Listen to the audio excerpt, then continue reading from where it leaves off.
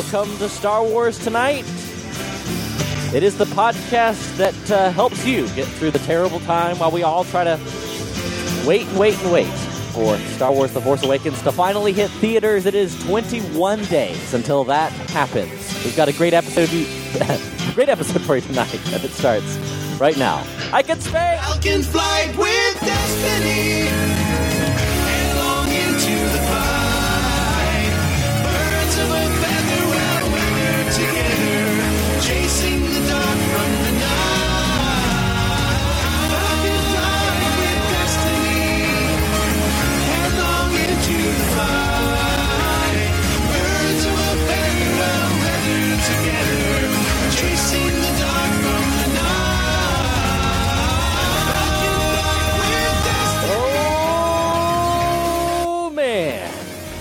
It is Star Wars Tonight. Thanks so much for tuning in. We're going to have a great episode for you. I am Riley Blanton. That's my name. Star Wars is my game. It is Thursday, Thanksgiving Day, the 26th of November. I'd like to welcome to the program Scott Rifen. How's it going, man? Marvelous. What's shaking, sir? Oh, well, sir, not too much. Well, I'll tell you what's shaking is my belly. That's what's shaking because I ate 5, and I kid you not, 5 ham croissants. Oh, they were so good. So good. You know how many ham croissants I had today? How many, sir? None. None? No, we don't do that. You don't... We eat turkey, for crying out loud. This is true. I'm not a turkey man. I've got to be honest. I'm not a fan of the turkey. Oh, wow. I know. I enjoy the turkey. It's green eggs and ham for me, Sam. I am. Something like that. Something along those lines. We've got a great program for you guys today. So glad you're tuning in. And to those joining us live at StarWarsReport.com/live, we do really appreciate it. It's a live experience, and we're always tweaking it, always working on making this a better show for you guys listening to the podcast version and listening live and watching live. If you're listening to this via podcast, which is the majority of you, make sure you go over to twitch.tv/Riley Blanton. Scott, this is like the only social network I've ever had the opportunity to actually get my actual name. That tells you how new. It tells you how new this whole social network is.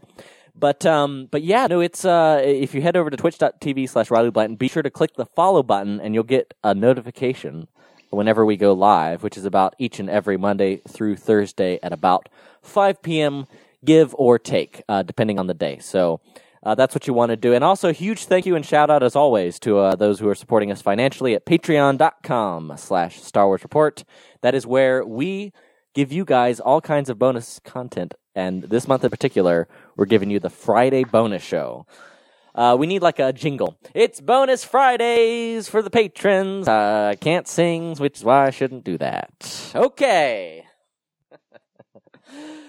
And one final thing in terms of housekeeping, and that is to those of you watching this, thank you as well. If you go to the YouTubes and search for the Star Wars Report, you'll find our channel, and that's where I'm going to be posting video versions of this. This is the debut one, and I'm very excited to have Scott Rifen on board as we're experimenting with all this technology. Because fortunately, Scott, the thing about technology is it always works really smoothly, exactly when you want it to. Oh no, yeah, no question about it, always, and we've proven that by getting started exactly on time tonight. Exactly. I don't know why anyone might think differently. He said, sipping his coffee.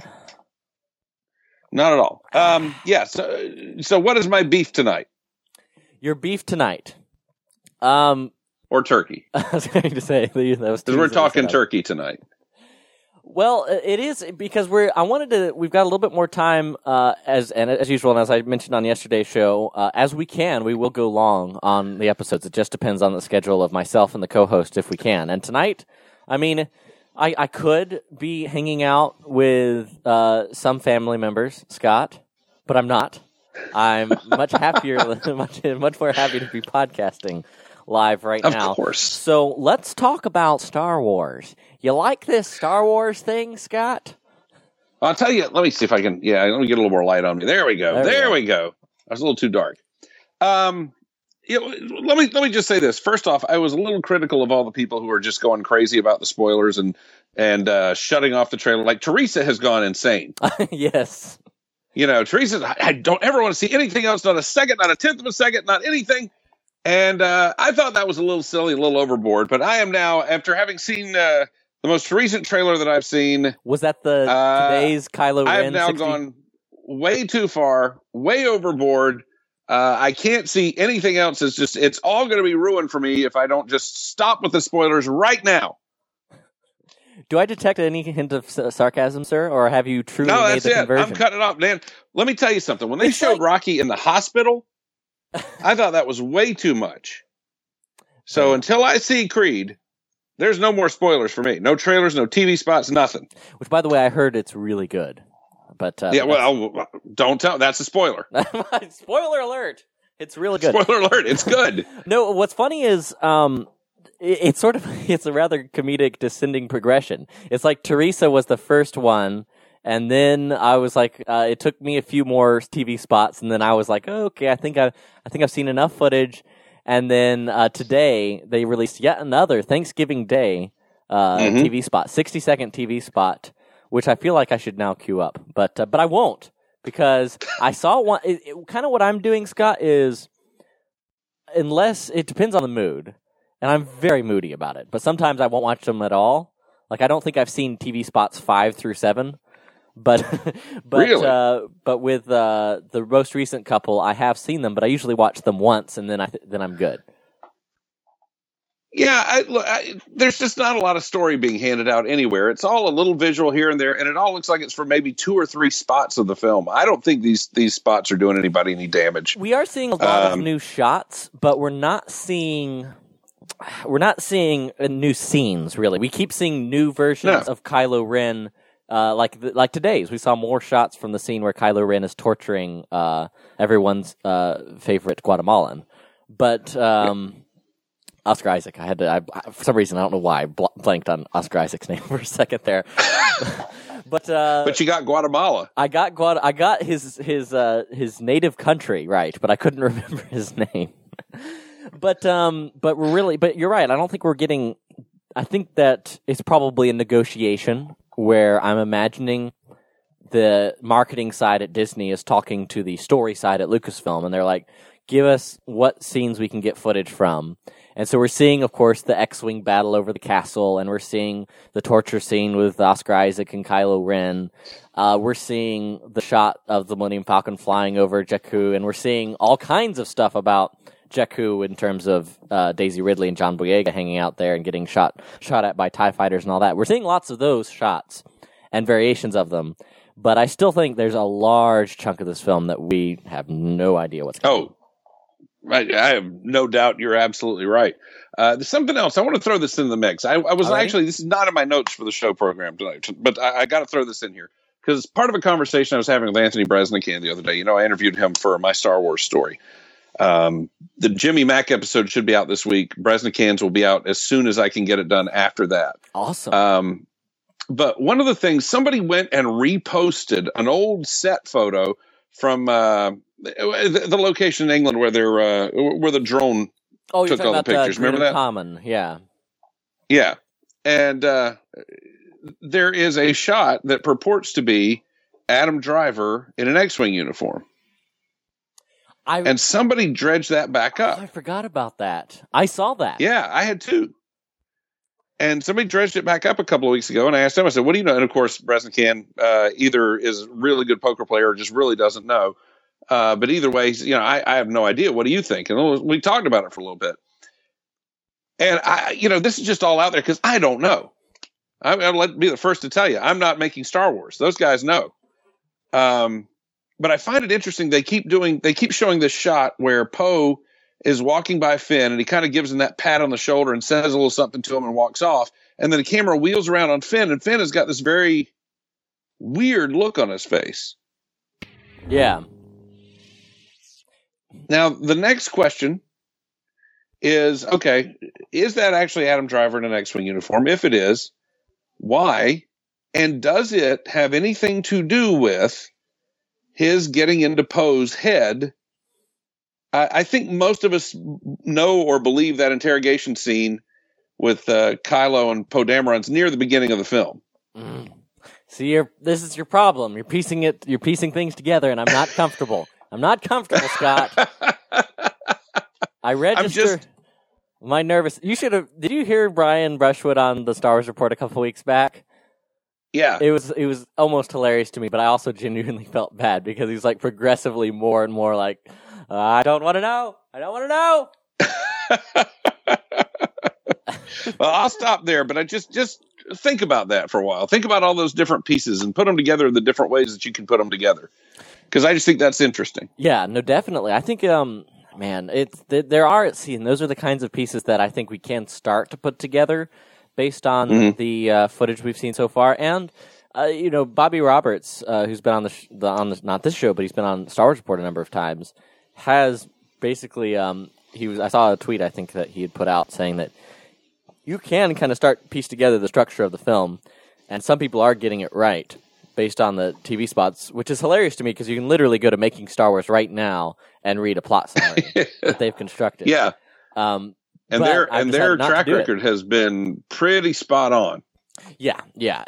Which I don't know, man. It's I've gotten to that stage. I've talked about it a little bit, but I think I am at the point where if new footage presents itself and is attractive to me and I'm in the mood, I will watch it, but I will not be analyzing it and watching it over and over and over again or anything like that. I think I have hit peak excitement.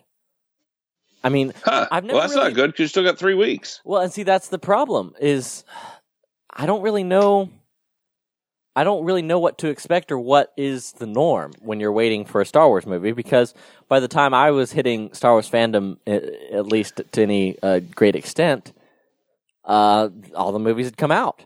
So, well, yeah. I don't really know what I should or shouldn't be expecting or feeling, but I'll be honest, what I'm feeling now is, I don't know, a certain kind of trepidation of learning too much.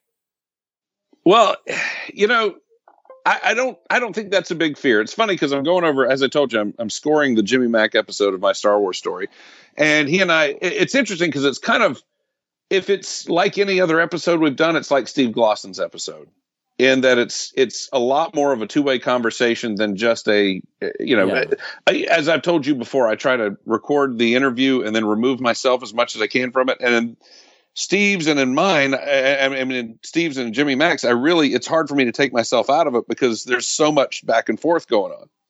And one of the things we talk about is Empire Strikes Back. He read the novel before Empire Strikes. Now think about it. Of all the films, to get totally spoiled on, he read the novel of Empire Strikes Back before he saw the film.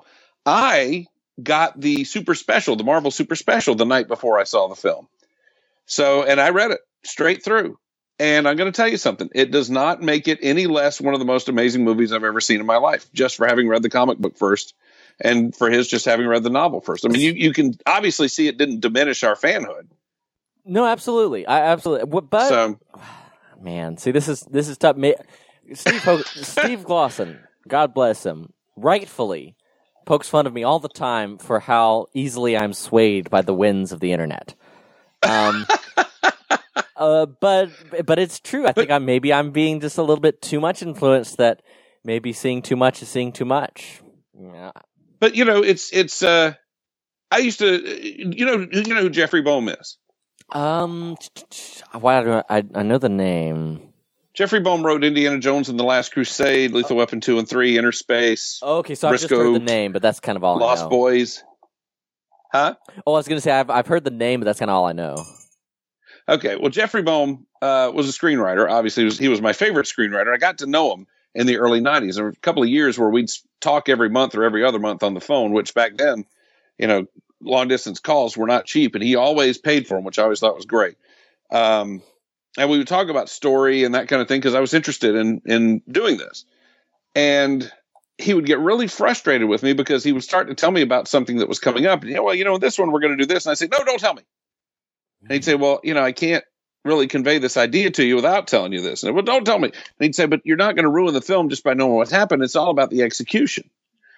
And so I think and that was something that I had to learn from him was it's not really just about the shocks and the twists and the turns. Maybe it is with some M. Night Shyamalan stuff, but by and large, if it's executed well, if it's told well, if it's performed well, knowing what's going on going in is not going to be an issue. I mean, this Hunger Games movie's doing quite fine for people, and everybody knows about it. Everybody knew what was going to happen in all the Harry Potter movies before they came out, right?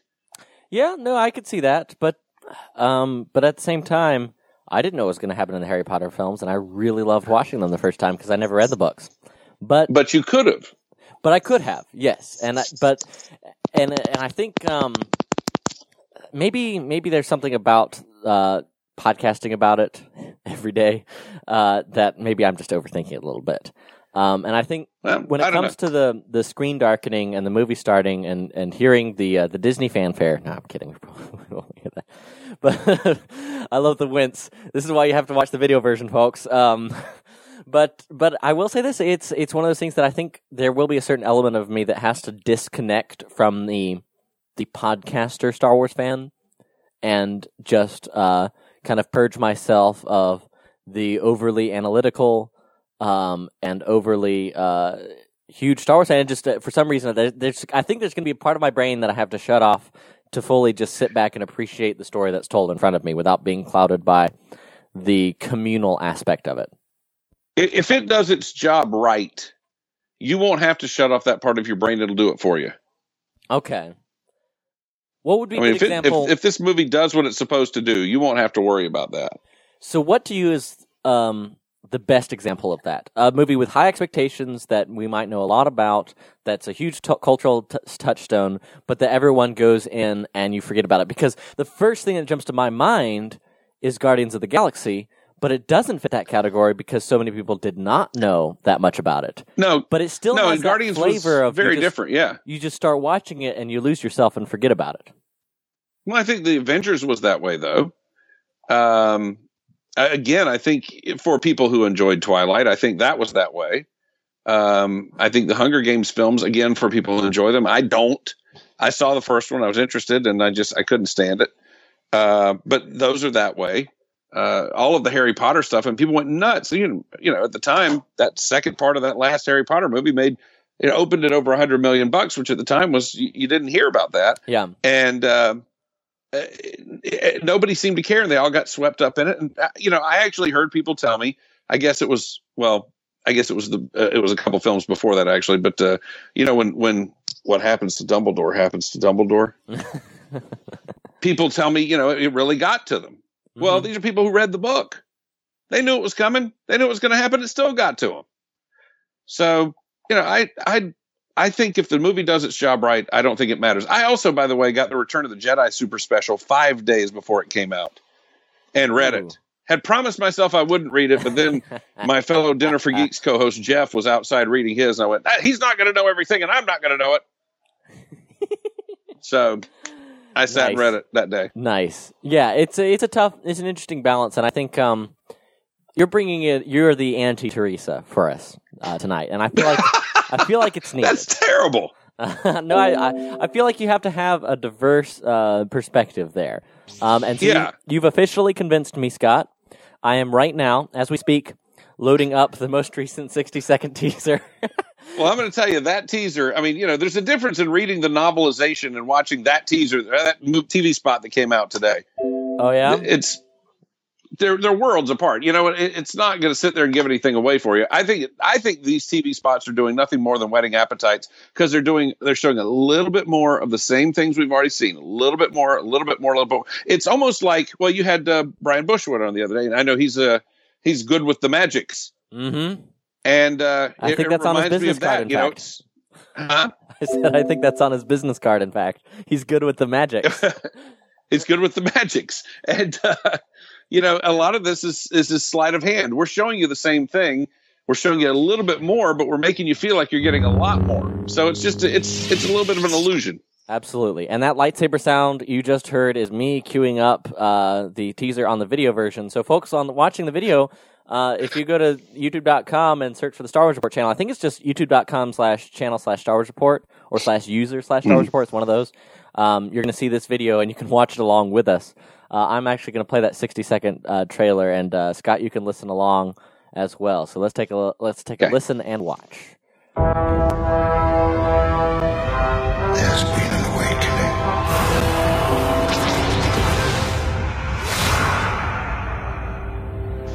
Have you felt it?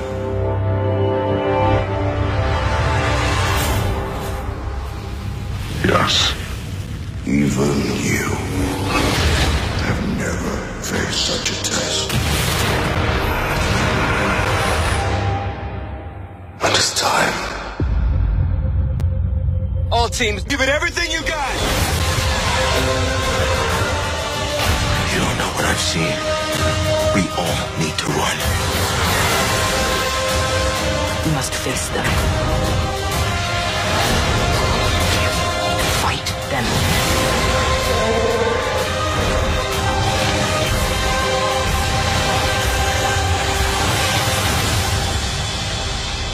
Yeah. Ladies and gentlemen, Yeah. The Force Awakens. Doesn't that feel good? Now I'm really excited. I love how it highlights Snoke, because we really haven't heard much of him since that original teaser. Yeah, you get a little Snoke in there. Oh, man. I'm so excited. Okay, so a couple things. Even you have never faced such a test. I mean, the way they shoot it, it kind of looks like they're talking about Kylo Ren. Yeah, absolutely. I love how I have a feeling with this being J.J. Abrams that at this point we're really seeing not necessarily the 1-2 switch up of Khan from Into Darkness, but I think like the way the marketing has so heavily featured Kylo Ren is not unlike the way the marketing heavily featured Darth Maul in The Phantom Menace. And I think that we're going to learn that that is exactly what Kylo Ren is. He is a Phantom Menace, but not someone who is the threat.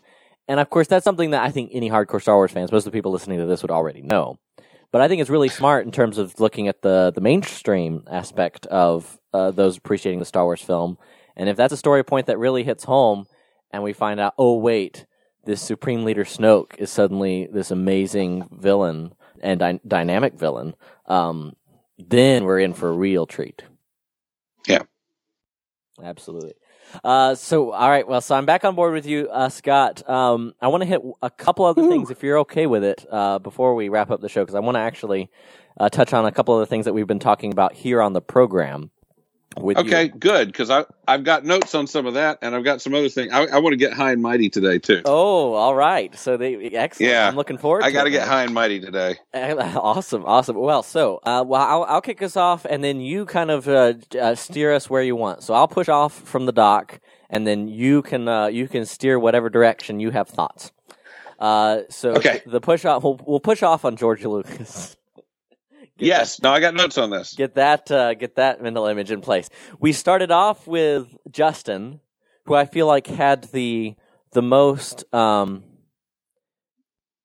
mainstream but geek mainstream, the most IO9, the most I'm trying to think of a good outlet that covers IGN that thought. Yeah, but I guess mainstream geekdom opinion of Lucas, which I liked actually. I was encouraged to hear him kind of appreciate the man's creative talent, while certainly still he and I would view something like The Phantom Menace fundamentally differently.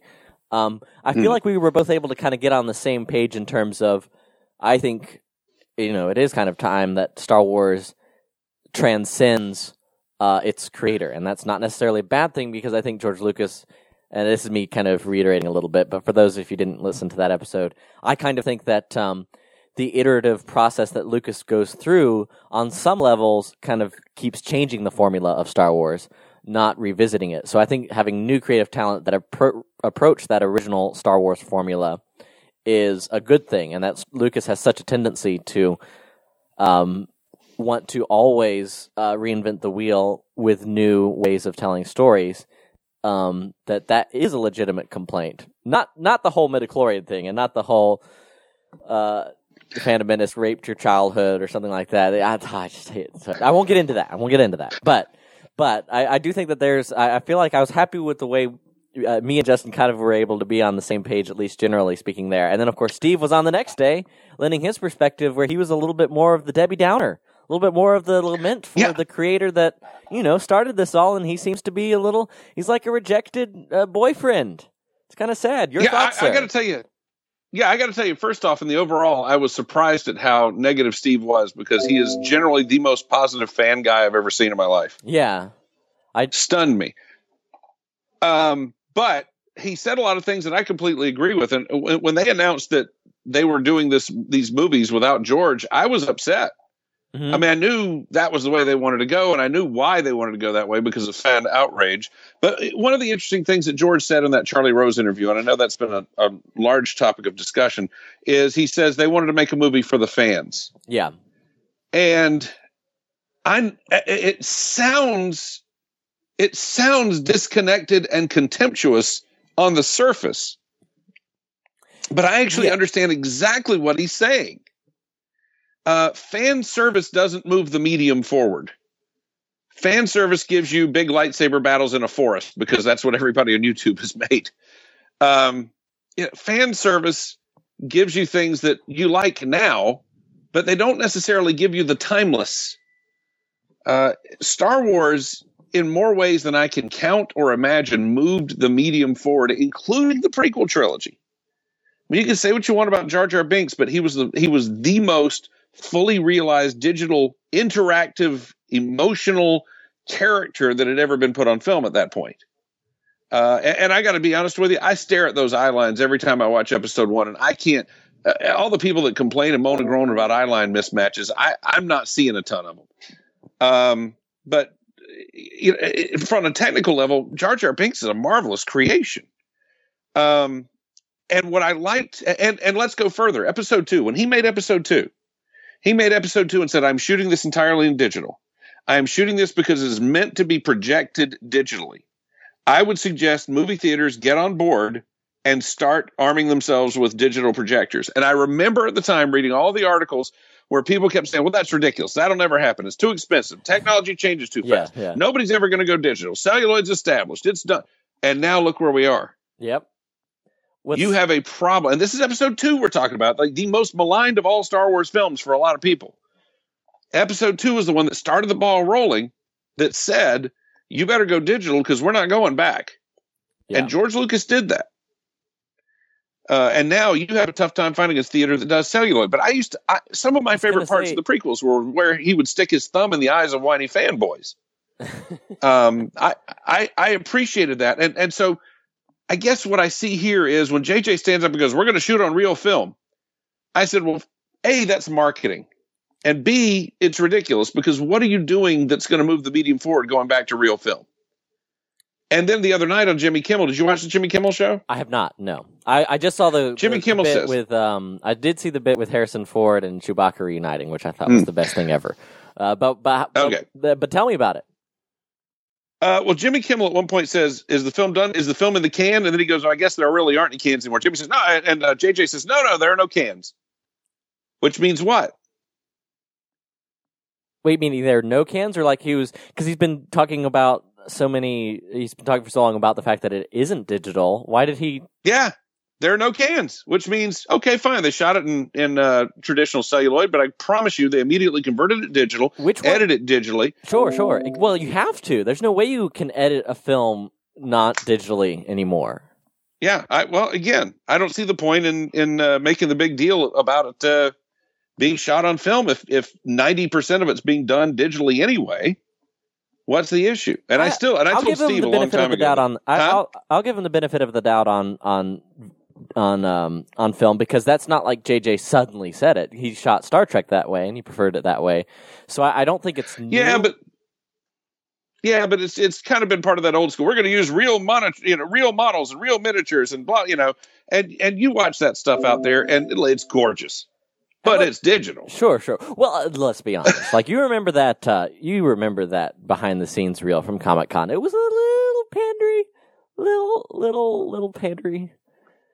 I mean, I'm not going to complain about seeing Luke Skywalker say real sets. I'm Mark Hamill It's real. It's practical effects. I'm Mark Hamill. Yeah. This is my Mark Hamill impression. I grew a beard. But, I don't know if I'm going to wear it in the movie or not. I'm Mark Hamill. Hello. But, when they started talking about BB-8 being practical, I told Steve, I said, he may be practical, but I guarantee you they're tweaking the hell out of him digitally, especially after I saw him on the stage at Anaheim. Because he's a little too floppy with that head. And I said, when things have got to get going, that shot of him rolling in the original teaser, I guarantee you is digitally manipulated, if not completely digital. Well, I guarantee you when they blew up that tent, they didn't make a real BB-8 fly across the way. Well, and we saw BB-8 do the loop-de-loop around the Millennium Falcon hallway in that one teaser, and I'm sure that wasn't a practical effect, but it's marketing. So far, I'm very forgiving of this kind of marketing because I think I've resigned the fact that no one's going to be convinced of Lucas's brilliance as a storyteller other than to the extent that they will appreciate the man for starting Star Wars. But the prequels have been so maligned by a specific set of fandom that I just don't think there will be those who like them and those who don't, and I really don't think that's going to change a lot. I think moving forward, you're right. I think moving forward, it's just going to be a matter of Disney making great films, fingers crossed, making great films that we all like together. And so I'm okay if they're a little pandery, even if it kind of, my initial reaction might be a little bit like, oh, come on. Are people really going to buy that? Do you not get that it's just a multi-million-dollar corporation trying to say, look how practical the effects are? But then everyone who I talked to who didn't like the prequels are like, I'm so excited, man. It's all practical effects. It's shot on film. It's going to be the best thing ever. Yeah, and it's sad that they fall for that because that's marketing. And look, here's the thing. I don't care if it's practical or digital. I want it to look great and kick butt. Yeah. And truly, the best way to do that is involve digital at some step in the equation. Practical means seeing through the snow speeders on Hoth. Practical means big gray boxes around all your spaceships in space. Oh, I remember that. That's what practical means to me. Oh, I remember that off the taped off of TV editions of the original trilogy we used to watch. The big gray boxes. Yeah, that's practical. If you want practical, there it is. Go get it. It's gorgeous. Go have at it. I don't want that. Yeah. I want what they're doing in the trailers, which I guarantee you is 99% digital. But the other thing, it's interesting you were saying Disney was going to continue to make great movies is, again, we talk about the timelessness of Star Wars. This movie will never be the cultural touchstone the original film was, which is or any of the original films were. This is how we actually capped off Tuesday's show with Steve, is because I ended it. I thought, I was doing my beautiful poetic ending, and I was saying, well, and just perhaps this can be the type of cultural touchstone moment that the original was. And Steve called me on it, rightfully so, because there's no way it can be. But I don't think we're talking. But here's a sorry. I'll just inject this real quick, just for perspective, and then I'll let you run with it. Think about this. We're talking. The numbers were just released. The tracking numbers for box office, and the low end, the absolute lowest estimate that this movie is going to make opening weekend is a record-breaking $170 million. That's the low end. The mid-range is closer to 200 to 250. That's bigger than Avatar. That's bigger than this past year's Jurassic World. So, Drastic. I keep Drastic doing that. World. I never realized, as a kid, I always mispronounced it. And so I fall into habit. Jurassic Park. Oh, I love it. Jurassic Park. But point being that $50 million in pre-sold tickets. If this movie's good, it will be that thing that everyone has to go see and that you have to take your kids with. But yes and no. You know why? Oh, why, Scott? I'm waiting. Well, I thank you very much. The reason is because it's designed to have a shelf life. I mean, it's designed to have a shelf life. I saw a news blurb the other day that they were talking April for the home video release. April. Avatar sat in the theaters, and it was still sitting in theaters in April. And that's the first thing I thought was, well, the hell with thinking this movie's going to become the all-time box office champ. The movie's got to stick around a little while to break that record. And, there are people who, when they hear April, they're going to go, we'll just wait for it to come on video. It's okay.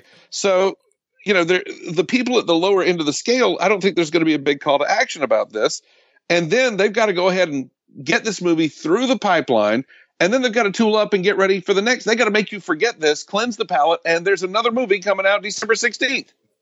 That's true. So that's what and they're going to rush through that one and dump another one out in May. I was going to say, and that's the big turnaround. That'll be the interesting. And then that starts the whole different discussion of whether or not Star Wars movies become disposable. Because as fun as the Marvel movies are, they do have a kind of, I think you said it well, shelf life to them. Yeah. But I don't know. I don't think that applies to this film as much. We'll see. But again, it's designed to be out of theaters before April because it's designed to be on your streaming device by April. So, and then you got to start your whole campaign up again with the new merchandise for the new movie, the new toys, and the new books. And I don't think the push will be as huge for Rogue One as it is for a regular episode, but it'll be significant. And they don't want you lingering over Episode 7. They don't want you lingering over Force Awakens while they're trying to push Rogue One down your throat. Well, what's funny is that so they're trying to make you forget Rogue One within 4 months. When you look at the Force Awakens. Yeah. And when you look at the batting average of the Marvel films, they'll occasionally come out with kind of a so-so film. It's like, you remember the Thor: The Dark World. Like, it's a popcorn fun movie, but it's not exactly a groundbreaking story that will floor you for years to come. It's not like when my dad's on leave back here in the States. He was here 2 weeks ago for a few days because he had to come back to D.C. for a few conferences, and so he got to spend some time with the family. And you know what we watched? The Mentor, the Star Wars fan project, this film school project. This guy kind of did a Tarantino style Star Wars fan edit of its Obi-Wan story in A New Hope, set to a bunch of flashbacks. But that's I remember the movie that because you showed that to me. Exactly. So it's like that. That's what we go for. We don't. It's not like my dad showed up and said, "All right, let's watch Thor: The Dark World." But still, their pipeline, they have a lot more hits than misses. When Thor comes out, they're like, well, Age of Ultron comes out in 6 months, so we're gonna do that. And then Age of Ultron was fun. It was really good, a huge spectacle, but everyone was like, it wasn't really as good as the first Avengers. It didn't really meet the enormous fan expectation. It didn't quite hit those. No. And so even though it was a groundbreaking film that made Disney more than $1 billion worldwide, it still wasn't kind of that huge hit that Avengers was. But it's okay because we're all waiting for Avengers 3 Civil War, right? We just saw the trailer. Wait, Captain America Civil War. No, let's be honest. It's Avengers 3. If you've got Panther, if you've got Tony, it's got the whole cast pretty much. You might as well call it Avengers 3. That's true. Which, by the way, looks really good. But exactly, that's my problem. It's like, well, it's this. I'm telling you, man, this Doctor Strange looks pretty interesting. This Black Panther, this Civil War movie. I'm excited. One of the three is bound to be good. And I'll never forget. I don't remember. It was in a podcast I was listening to. I think it was on the Weird Things podcast that Justin Robert Young co-hosts. And one of his co-hosts, Andrew Main, said, even if this movie's bad, it's still the entire fandom saying, well, can't wait for Rogue One. And if Rogue One's bad, it's still going to be like, well, let's all line up for the next one. Yeah, it's just, when we were talking to, there were Warner Brothers people in town a couple of weeks ago. They were shooting Affleck's Live by Night. And they kept saying, we're trying to make a movie that is going to go down in the books. We're trying to make a timeless classic here. It was part of their effort to make a movie that 20 years from now you will still be watching. I mean, that was literally what the producers that were here said their goal was. We're trying to make a movie that will stand alongside The Godfather 2 and Goodfellas and that kind of movie that people are going to be watching 20 years from now. I don't hear that being said about The Force Awakens. I hear this is a movie we're going to put out. We're going to dump it out on video in April. We're going to have another movie in December. We're going to have another movie in May. And it's really more part of the assembly line than more a part of trying to make a timeless classic. However, and that's the part that I guess is a little disappointing to me. If we are honest, I think the same argument could be levied against the prequels. I don't know that they were made to be viewed 20 years down the road in the same way that A New Hope can be. I think it was Lucas's intention for you to be able to. Whether that was successful or not, I think is a different story. But I don't think he made it to be disposable.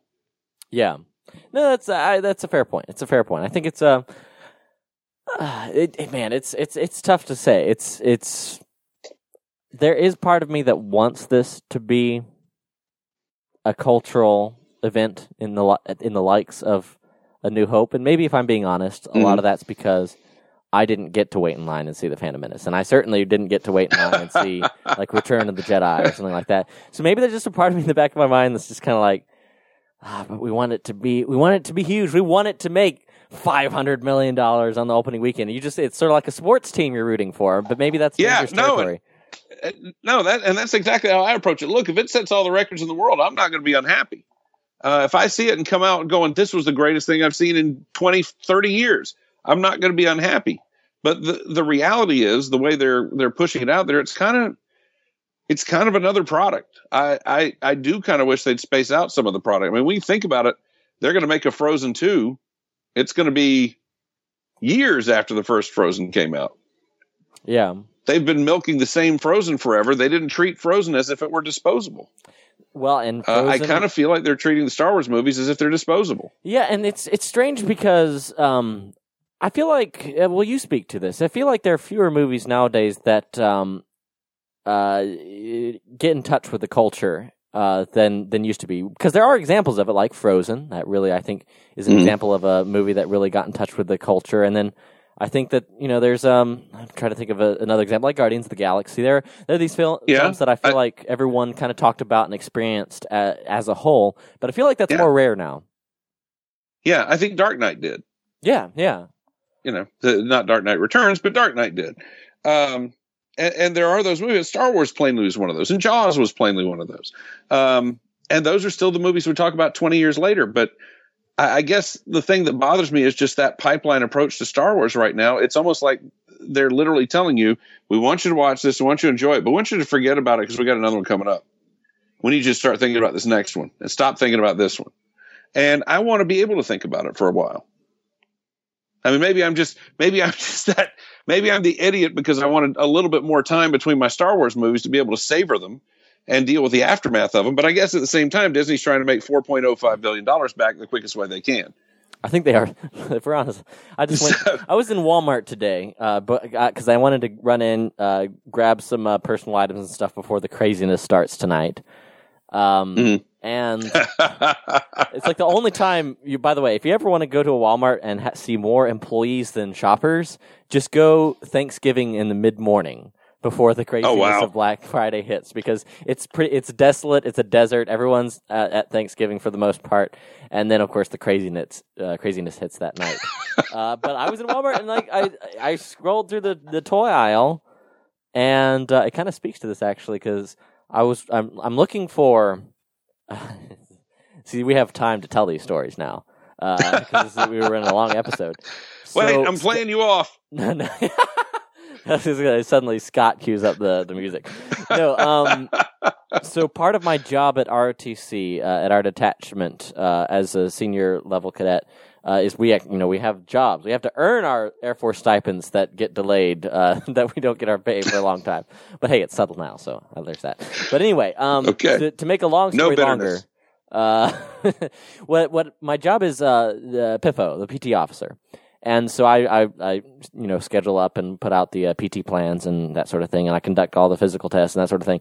So I at the beginning of the semester, I have the opportunity to kind of make the job description what I want and put in my vision for our detachment's physical fitness program. And we've had an overall increase of physical fitness scores each month, Scott, of 6% over time. Yes. But point being, I, at the beginning of the semester, announced a new fitness award. And it is for those who can improve their PT score for the Air Force fitness test the most. And, of course, I put things in place like, no, you can't just bomb the test intentionally. But because I was immediately, of course, I know that's what everyone was thinking the second I bombed the pretest. But you should have announced the award after the pretest. I named the award. I wanted to think of an example of someone who got in shape quickly, and someone who would be kind of at the top of the popular consciousness that would resonate with cadets aged 18 to 22. And you thought Susan Powder. No, I did not. Right? No. Oh. No. You want to take a second guess? Take two. You know what my guess would be? If you're going to say all that, I'm going to say Luke Skywalker, because he went to Dagobah and within like 5 hours he was a Jedi. That's a good idea, because I am the big Star Wars fan. But no, I'm talking like serious weight loss, fitness improvement, and nerdery. Oh God, I hope you didn't name it after Jared. No, I did not, and we're leaving that right there. Peter Jackson. No, although, yeah, that's Peter Jackson is sort of the Hobbit. I'm going to give you, all right, so Scott, okay. I'm going to give you one more guess while I cue up this music. It's nerdery, weight loss, Carrie Fisher. So close, sir, but so far. No, Scott Rifen, at the beginning of the semester, see now you're hearing the lightsaber sounds. Oh, come on. So I have 15 seconds. So here we go. Pre-roll. For the pre-roll. Scott Rifen for the Detachment 165 Most Improved Fitness Award. Cadet Blanton devised something that he knew would touch the hearts and minds of cadets everywhere it was. Ladies and gentlemen. Oh, Pratt. That's right, ladies and gentlemen. The Cadet Star-Lord Award is awarded to the cadet with the most improved fitness score. Thank you, ladies and gentlemen. Hey! That works. So, what I had, I say all this to bring it back to the conversation we were actually having a moment ago. I go to Walmart to find, I want to get one of the pop vinyls. Let me close this window because you're hearing a lightsaber hum in the background. I just thought you were doing a little touch-up work. Let's get a little remote action in. There we are. So I get flash shield down. I get to Walmart and there's no Guardians of the Galaxy merchandise to be found anywhere. Yeah, it's all gone. We've all forgotten about it. It's all Avengers, and that's it. Yep. And so it goes to your point. So I say all that to say your point is well made, sir. Oh wow, thank you. That's like the longest roundabout way to say so, but we have time. Hey, by the way, if you're looking at the video version, boom, I got the old Guardians of the Galaxy midnight premiere poster that they gave away. But yes. I got nothing. I got Darth Vader on a 1. So I will be giving a Star-Lord pop vinyl to the cadet who had the most improved fitness score, who, by the way, I'm super proud of because it's, let me think here. Well, I won't say the name here. I don't know why. There's probably like 1 or 2 listening, I'm sure. It was a matter of time until the folks at RTC found this out. So the streams crossed. Mm-hmm. It was, yes, sir. It happened eventually. But yeah, no, I'll tell you what. So, Scott, yes? I'm not gonna lie, a little bamboozled, a little befuzzled. Boy. I'm not really sure what to do with myself because it's like we've gone so long, and there's like a trigger in the back of my brain that keeps wanting me to cue up music, and especially since I just played Redbone. Come and get your love. I was just like suddenly, wait, where do we go? Do we have to end the show now? No, but no, we don't. I've got a little bit more time, so I want to give you the opportunity. Anything else on your mind before we? That was what I wanted to complain about. Really, for the most part, I was ready to do plugs and go.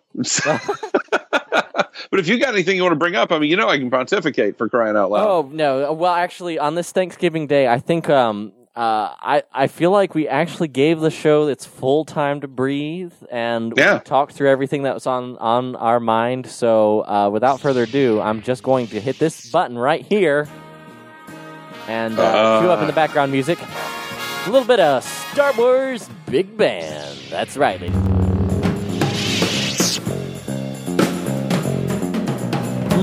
Although I have a special plug to make when you're in the plug portion of the program. You got it.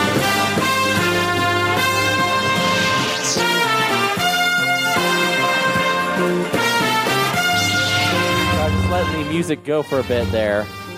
because it's okay, sorry. It's I love that. I absolutely love the Star Wars big band music, which I reserve for Thursdays. Because Scott was there in person when it was recorded. No, I'm kidding. That's too easy. Folks, so unfortunately, like as I'm looking at this, it looks like I had the internet blip once or twice, and that kicks off my recorder, unfortunately. So I don't think this version will be up on YouTube. But fear not, if you're listening to this via podcast What? in the future, we will have this up on YouTube. Let me think here. So Scott, Yes. you have things to plug. If people are Yes. listening to the Star Wars Tonight podcast in the countdown to The Force Awakens, they love Star Wars, they love podcast. What should they be listening to? Well, obviously, they should be listening to my Star Wars story. This week, we will have the release of the episode featuring Rebel Force Radio's Jimmy Mack. It is a lot of fun. It may be the longest episode yet, just with all the stuff I took out that we'll put in as bonus material at the end. But it's a great Star Wars historical conversation that I think you guys are going to absolutely love. And also want to plug this. Oh, Yes. Jack McDevitt. Jack McDevitt's Thunderbird. It'll be out from Penguin Books December 1st. Jack is a Nebula Award-winning science fiction author, one of the biggies. And this is a special book for a lot of reasons. One, because it is a sequel to a book that Stephen King actually cites in his book called On Writing, as a book that influenced him when it came out. And because the main character is a small-town local radio show host, talk show host. And if you can see the special thanks to section right there. Hey, Scott Rifen. That's right. That guy.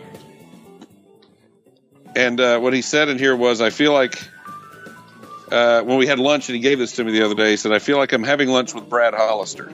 So Well, when you read the book and you think Brad Hollister, so give us the name one more time. What's the name of the book? it is Jack McDevitt's Thunderbird. It is not out until December 1st, but, you know, I got connections. But it's So there it is, folks. it's available Make sure from you Penguin Ace, and I've already started. It's a riveting yarn. make sure to check it out, ladies and gentlemen. And also, speaking of things you should be checking out, it is Thursday, Thanksgiving Day. Yes. Tomorrow's episode will be recorded. We record the Star Wars Report podcast as well as the Friday bonus show of Star Wars Tonight. And when we record that very episode, we publish it for you who are supporting us on Patreon. If you want to join that community, How much Patreon folks, support? we've got one of them on the line now, Scott Rifen. And we appreciate you and everyone else who supports this program on Patreon. And if you've enjoyed getting a nightly Star Wars podcast, if you found any entertainment by laughing with or at us, throw in, let's say, a nickel an episode. Just throw in like $1. And you can do so to patreon.com/Star Wars Report. Couple more things I want to touch on. Twitter, you can follow me. I'm at The Riley Guy. You can follow the program. It's at Star Wars Tonight. Scott is at Ryfun, R-Y-F-U-N. You can email. It's a Star Wars... Right now, you just have Scott on the video perusing through the original Star Wars storybook. See, I wish our recorder had worked for this. And then also, you can email us. We've been getting a number of emails, and we're going to be opening up some of the episodes to actually respond and read your emails. So you can email us on anything we've been talking about. Star Wars Tonight at gmail.com. I almost called it Star Wars Report at gmail.com, but it is Star Wars Tonight at gmail.com. All of this information is found in the show notes at StarWarsReport.com. But I have one last thing. One last item, Scott. But wait, there's more. But wait, there's more, ladies and gentlemen. If you're still listening to the sound of my voice, if you have stuck through the credits, if you have stuck through the stories, through the plugs, through the discussion, all the way into this extra super long edition of Star Wars Tonight, there is one thing I want you to do, sir. or ma'am. I want you to be the savior of Star Wars Tonight. What I want you to do is go to StarWarsReport.com/Star Wars Tonight iTunes. All lowercase. Again, that's StarWarsReport.com/Star Wars Tonight iTunes. And that takes you straight to the iTunes store, and you can leave a rating and review. And that's right. The Star Wars Tonight podcast wants you to rate and review this podcast, or you could just search Star Wars Tonight in the iTunes store. Why, you ask? Why? Why do that? Why? Who cares? Somebody cares. Well, not unlike Luke Skywalker, I care. Because we are skyrocketing through the top 40 new and noteworthy of iTunes in the TV and film section, but that's not all. We're going to go for the front page of iTunes, ladies and gentlemen, because we are skyrocketing there. And if you subscribe to this podcast on iTunes, we will land on the front page, and it will be awesome. So all you have to do is leave us a rating or review. I feel like that's enough plugging. That's like the longest iTunes plug ever. But I appreciate everybody, seriously, who's been doing that. And if you've left an iTunes review, or you're going to, email us, StarWarsTonight@gmail.com. I've got 2 more items to give away. I've got 1 more box of Star Wars macaroni and cheese and a special Star Wars Rebels magazine from Titan Magazine. I'm going to be mailing those out to the next 2 people who email with their iTunes username. Thanks for listening, and may the Force be with you.